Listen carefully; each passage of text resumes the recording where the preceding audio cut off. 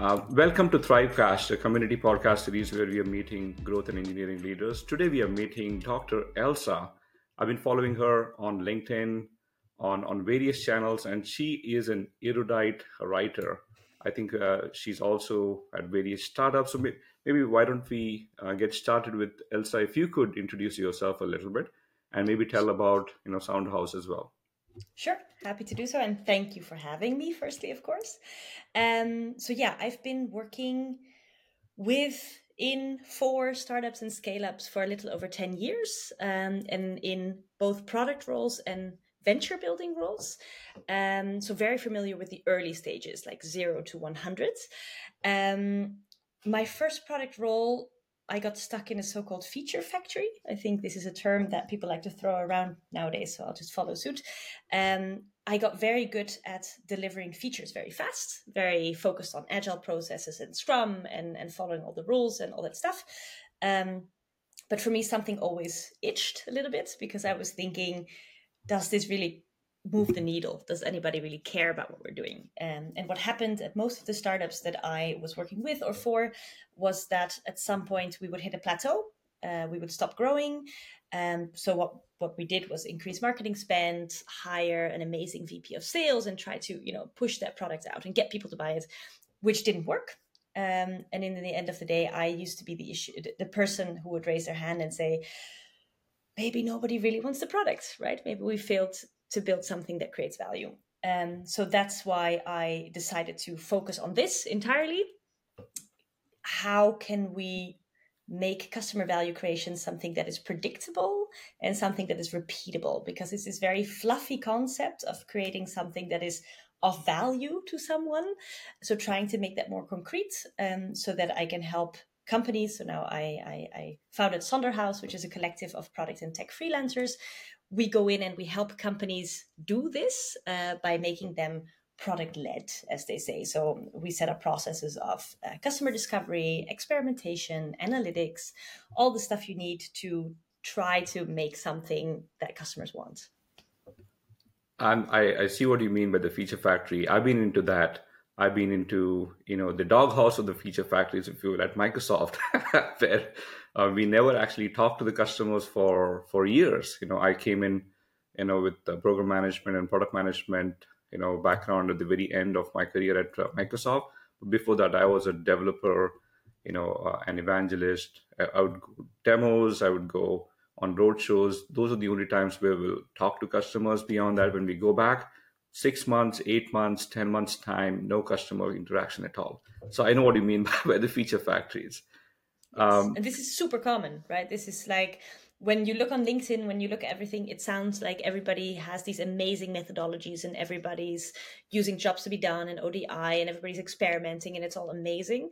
But if you talk to real people on the ground, most companies actually don't operate like this at all, not even close. So it's a You're super right. common thing. Yeah, you're right. In fact, even their titles, would be a PM or a product manager, if you will.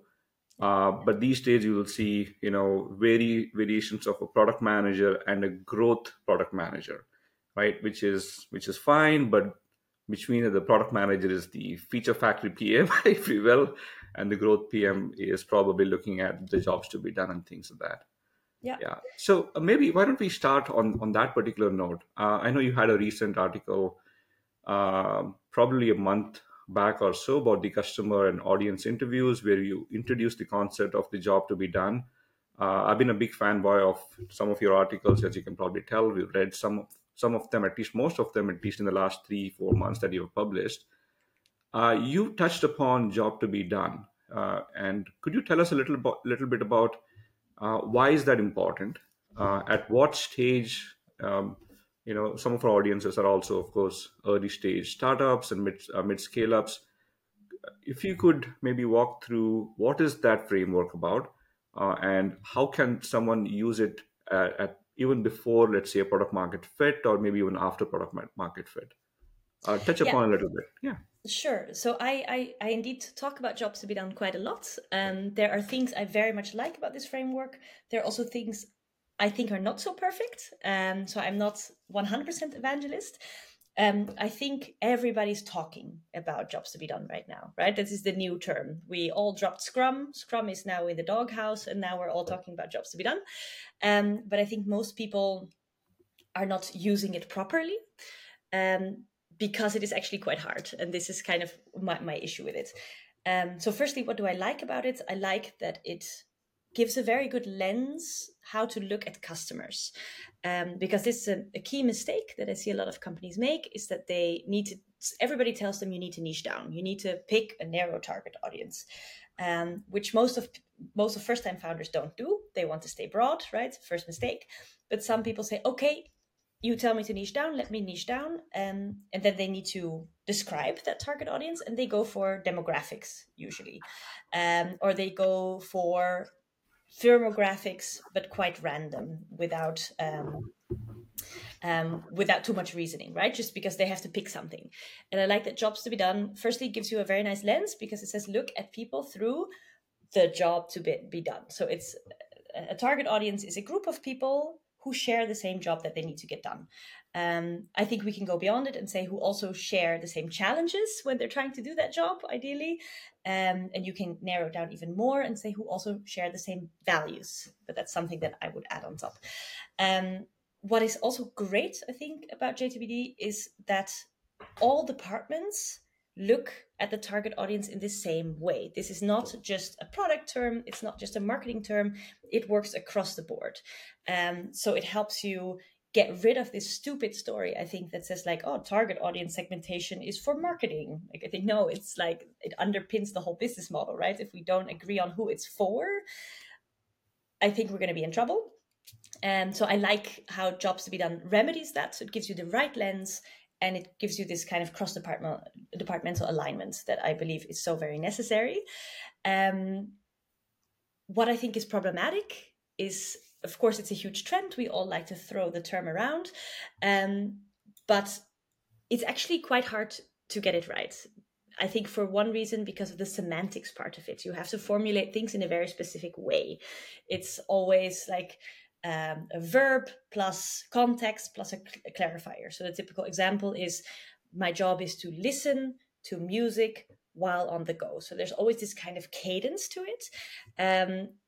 Which I understand from a intellectual standpoint, because it allows you to detect patterns more quickly, because everything follows the same cadence. But the problem is that I see in practice that people really struggle with kind of shoving things into this mold. And in order to do it, they take the responses from customer interviews and bend them, right? Because people don't talk that way.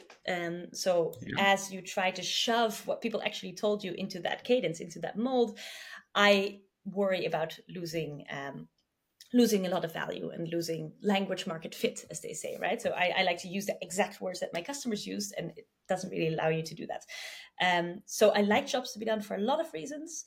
I also like the interviews, which I posted about, the idea of asking non-leading questions. So of course, customer interviews, I think, is the starting point to start learning, especially if you're in the early stages and you do not have a lot of quantitative data yet.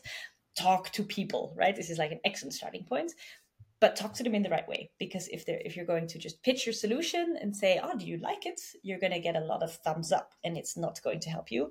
And I like the jobs to be done questions, which are much more open and trying to get people to speak what's really in their minds without steering them. I think that's a great definition that you said. I'll maybe probably pick a couple of them that you just mentioned. Yeah, it's hard. There's a framework associated to it. There's a language pattern to it. I think in maybe the good old doghouse days, right? Maybe at Google, Microsoft, Amazon, you'd go create a persona and you'd say, "Hey, here's a Sally. She works at marketing. Yes. This is the job she's doing." You go ahead and list a bunch of things that she's potentially doing, what her typical day, at work looks like, and then you'll say, "Hey, these are the things that we could eliminate, or we could go ahead and maybe automate, or get her a little more productive on that particular front." And I think over time that's been diluted across that. Not many startups that we even also talk to, they don't understand their customers. In fact, most of them are pitching to the investors. I'm not sure whether that's the pattern that you see as well. They talk to the investors, and the investors are also about, hey, pick one or two personas. Don't pick too many personas. Take only a single persona that you would sell to, and then stitch your story around it. So they get kind of jam packed into that particular notion that even though their product might serve multiple personas, they try to jam it into one or two personas. And of course, the entire pitch that they do both to the customers and the investors apparently happen to be on that particular front. Could you touch a little bit about the interviews that you just mentioned about, and Yeah. how do you use the job to be done framework as part of the interviews? I know you have a blog about it. We can actually, put that as part of the show notes Yeah. as well. But touch upon why are interviews important, and and more importantly, is are can you take the same kind of an interview pattern and apply it to an early stage startup where they're really seeking customer logos. They're trying to find some customers to their places, or to use the product? Or does it also apply to slightly bigger startups Yeah. where they have some customer bases? Can they use a similar framework for them to interview both the customer as well as the new users or the audiences that you might think about, who might not be the customers, so customers and non-customers? Could you use the same framework? So there were a lot of questions packed in there. So Sorry for that. I might want Apologies. to, and I would love to respond to the thing that you said about the multiple personas, because I think that's also really interesting. So let me start with the interviews, and then I'd love to go Sure. back there. So I work with both. I work with very early stage companies who have zero customers, which makes customer interviews very difficult because there are no customers. But of course, for that there are audience interviews. So talking to prospects within your target audience. This only works if you are already clear about who your target audience is going to be, or if you have three, four, maybe five segments in mind that you think are good options. Because if you are going to start doing audience interviews with anybody, you will end up speaking to a very heterogeneous group, and you will get results without any patterns, right? And you will learn nothing in the end. You can have 20 conversations with 20 completely different people who end up not falling in your target audience. So the results are without value. At the same time, in this early stage, it's not possible to pick the number one ideal customer profile that you're going to focus on, because you have no learnings, right? It's just like guesswork, it's just assumptions. So I'm always in this kind of medium stage. I'm saying, okay, don't go too broad. You need to understand what you're testing, right? Who you're testing with, but also don't focus on one based on nothing, because you haven't learned anything in the real world. So I actually work with startups, these super early stage startups, to help them pick the top 3 to 5 ICPs or segments to focus their research on initially, so that they can, in a very structured approach, find out which one is the most interesting one. So figure that out first. Who do you want to talk to? And then set up audience interviews, where, of course, the questions are slightly different. But you probably have a job in mind, right? You have an idea. You know what your idea applies to, and which job that's trying to make possible or make easier. So you start asking about that job and the challenges that they face when they go about that job, and the alternatives that they're using, of course. So you understand what you're up against. There's a bit more, but I think that's really the heart of it for me. And when it comes to the later stage companies, it depends very much on their style so far. Because I think in PLG we talk a lot about self-serve, and in some companies that means that there's more only a tech department and there isn't really customer service, so there haven't been any customer touch points, which makes it a bit harder to all of a sudden start talking to your customers, because you come a bit out of nowhere. And others, they have they have also sales-led motions, or they have product-led sales on top, and they have strong customer service, so they're used to speaking to their customers. Either way, I would try to get them into a motion to start speaking to their customers more, and also the product people, product engineering, design, this product trio that Teresa Torres describes, get them speaking to the customers as well. And there I would recommend to start with your power users. which is Hmm. also a simple term, but there's a lot underneath it. Because what is a power user for your business, right? This is not so easy.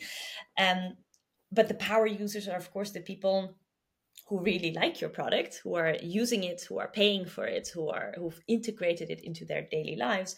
These are the people you want to understand first, right? These are like these maximum outliers. Who are they? What is the connective tissue between them? What do they love about your product? What is truly the core value? Because it's probably not what you thought it was. How are they really using it in their day-to-day life? It's probably not how you thought they were. So I find the power users extremely interesting because they can teach you who your ICP really is, right? Just by looking at what makes them up and what your core value really is, right? Like, so this influences everything. This influences your messaging strategy, but also your product strategy, your sales strategy. I think all of it should be tailored to these kind of people. And at the other end of the spectrum, there's the churned users. I find them also very, very exciting. I always like these extremes, churned and like lovers and haters, because the haters are also very interesting to see, okay, why did they hate it? Are they a completely different group of people, or is it actually a similar group? So try to find patterns there as well, so that you can maybe make sure you get higher quality leads in, right? So that people don't get disappointed within your product. And I think it's a by the way, I love some of the terms that you use. Connected tissue. I'm going to use that sometime later. It's Feel amazing. free. Uh, so I think you make a very good point around using of the job to be done kind of a framework. Both in the product as well as in the interviews. And we've seen we've been talking to a lot of people, especially SaaS builders as well, and when they have their mock-ups, I would love to understand, maybe pick your brain on that. So when they show up, say, hey, we would like to use some of these hardcore feature PMs, if you will. They want to put the job to be done right within the product itself. Soon after the survey questions, after the onboarding, they would have this intent screen, but this would be a very exact replica of the job to be done that they would write on a piece of paper and they slap it on this particular page. And it looks very similar to the framework that you said. There's a verb to it, what needs to be done, and they put that as part of an intent screen. I've seen that trend a lot. That, hey, when they're putting up an intent screen, hey, these are the various things that you can do. Ah, Uh, like this. Right. yeah, so that typically that's been referred now as the intent screen. So they would ask these questions, and this is very funny. Um, they'll say, "Hey, what kind of a job function are you?" And say, "Okay, you are a marketer or you're a developer." If you're a developer, they would show up a different intent screen. If you're a marketer, you would show a different intent screen, and that intent screen looks very similar to be the job to be done, and that's very confusing at that time because the marketer is like, they don't speak that particular language, or the developer, they don't speak that language. They'll say, what is that? They click on various things and they can never actually get the job done. Instead, you know like what GitHub and GitLab did, they talked about the features. The moment after they came in, they showed very specific features to the personas that they were catering to, rather than the job to be done. It's still the same intent screen, but focused on features and capabilities rather than the job to be done. But I Uh, think what helps there is again customer interviews, because what I do is I steal the language of the customers, right? This is why I want to speak with them, because if you speak with enough of them, you will understand the words that they use. And I think in these intent screens, it doesn't have to be features or capabilities or jobs to be done. It has to be just the words that they use to describe it, right? So sometimes you internally have a feature name that is totally not what anybody would call it in the real world. Um, so I think stay as close as possible to the language of your customers throughout the experience, right? From awareness to acquisition to retention. The whole time, try to speak the way your customers do. So I would replicate that on the intent screens as well. yeah, makes sense. Makes sense. I know we'll run out of time very quickly. So, you know, if you're okay, could we touch upon some rapid fire, yes or no kind of a questions, and see if that makes, if we can pick your brain a little more faster with that, right? You Let's you do it. are, you're a ton of knowledge, right? So what pick up some of the nuggets. Um, okay, so the question number one: do you think marketing qualified leads, or MQL, are they passe? Are they dead? Or are they still on? Might be passe. I think they And what never really functioned very well. At least I've never seen it function very well. And what does that replace now? What replaces that? PQL. PQL? If we're talking about product-led growth, it's PQL. But I think Okay. in sales-led, there's the same issue, right? That MQL, SQL handover was always problematic, and with conflicting teams, with conflicting goals, not many organizations manage to do that successfully. Okay. So I think, so you're favoring more PQLs on that front. Let me Well, it ask, depends if you have a PLG. If that's your, it if you're depends PLG. what growth engine you're using. But if it's PLG, it's the PQLs. I think Okay. it's much stronger. Maybe why don't we ask the second question towards that? Is PLG in, especially would you recommend PLG as the first starting point for pretty much all B2B startups? Yeah, there are some exceptions, defense, and wherever there are a lot of sales conversations, sure enough, you eliminate that. But is PLG uh, a trend that every single startup can actually think about them as a first way to do a GTM? Absolutely not. So I really don't think so. Firstly, PLG doesn't have to be for everybody. I think it's now a very exciting term that we all like to throw around, and I think for some startups it can work. I think somebody wrote at some point, it's kind of like a samurai sword. If you know how to wield it, it's great. If you do not, you could easily cut your arm off. And most early stage startups that I work with, they need results quick. PLG takes a long time to build. PLG relies on there being a lot of users who get this flywheel spinning so that those users start to work as your sales engine and your marketing engine. They start to bring in other users. It takes time to grow that, right? It also takes time to understand which user should be in that flywheel, right? PLG very much states it works if you know your ICP, if you know your personas, because if you want to give them a self-serve experience, it has to be tailored to these people. So you have to know all this stuff. When you're super early stage, how are you supposed to know? You have no learnings. And at the same point, you need results fast. You cannot most of the times they cannot really wait that long until that critical mass of free users of users is reached. So most companies I work with start with product led, and then as they mature, start to ease in the PLG movement as well. Okay. Maybe that brings to the next question. What's the first step that a startup should take if they have decided to go PLG? What should they build first? What capabilities they should have within their product to start enabling PLG, if you will? Analytics. So I think step one is learning, right? Before you make changes, understand what you're doing. Um, So I think the number one thing is analytics. They need to understand who they are serving and what these people are doing.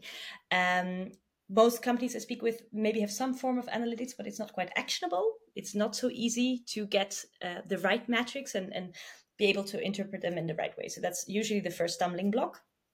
Um, Getting PLG up and running, getting a free trial up and running is not that hard, right? I know a lot of companies who just slap on a free trial and see if that works. But there has to be a whole motion behind it, right? All of the leadership team needs to be bought in. This free trial will only work if within that trial you show people the right stuff, you engage them in the right way. And that you can only do by understanding who they are. So I think it all starts by being able to measure. I think that's great. Maybe let me ask this, slightly diametrically opposite way. Uh, should a company do PLG first and then SLG, or SLG first and PLG? If they're more comfortable with SLG, should they start with SLG and then go to It, PLG?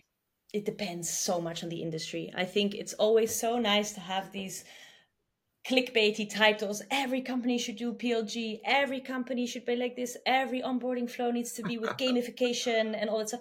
That's not how the world works, right? There are different target audience. There's different industries. Everybody ticks differently. So I think the only thing that is valid for every business is that you need to think about your target audience first, and make your decisions based on what they are expecting and what, or not what they're expecting, but what might delight them, right? What might go above and beyond what they can imagine. So sadly, no clear cut yes or no answer. That's great. So we are sadly out of time. We have a I had a lot of questions in my mind as we were going to. But in the meantime, for all the audience, Dr. Elsa is a is probably an emblematic writer around the space. She's touched upon so many areas, all the way from customer journeys to customer interviews, PLG conversations, apply a traditional customer acquisition approaches, CAC, whole bunch of things that you'll find, on a Substack that we can link later on. Thank you so much, Dr. Elsa, and I will probably see you around maybe in a follow up interview sometime later on a very specific topic. Thank you again so much. We had a pleasure. Thank you so much for having me. I had a great time. Thank you. Okay.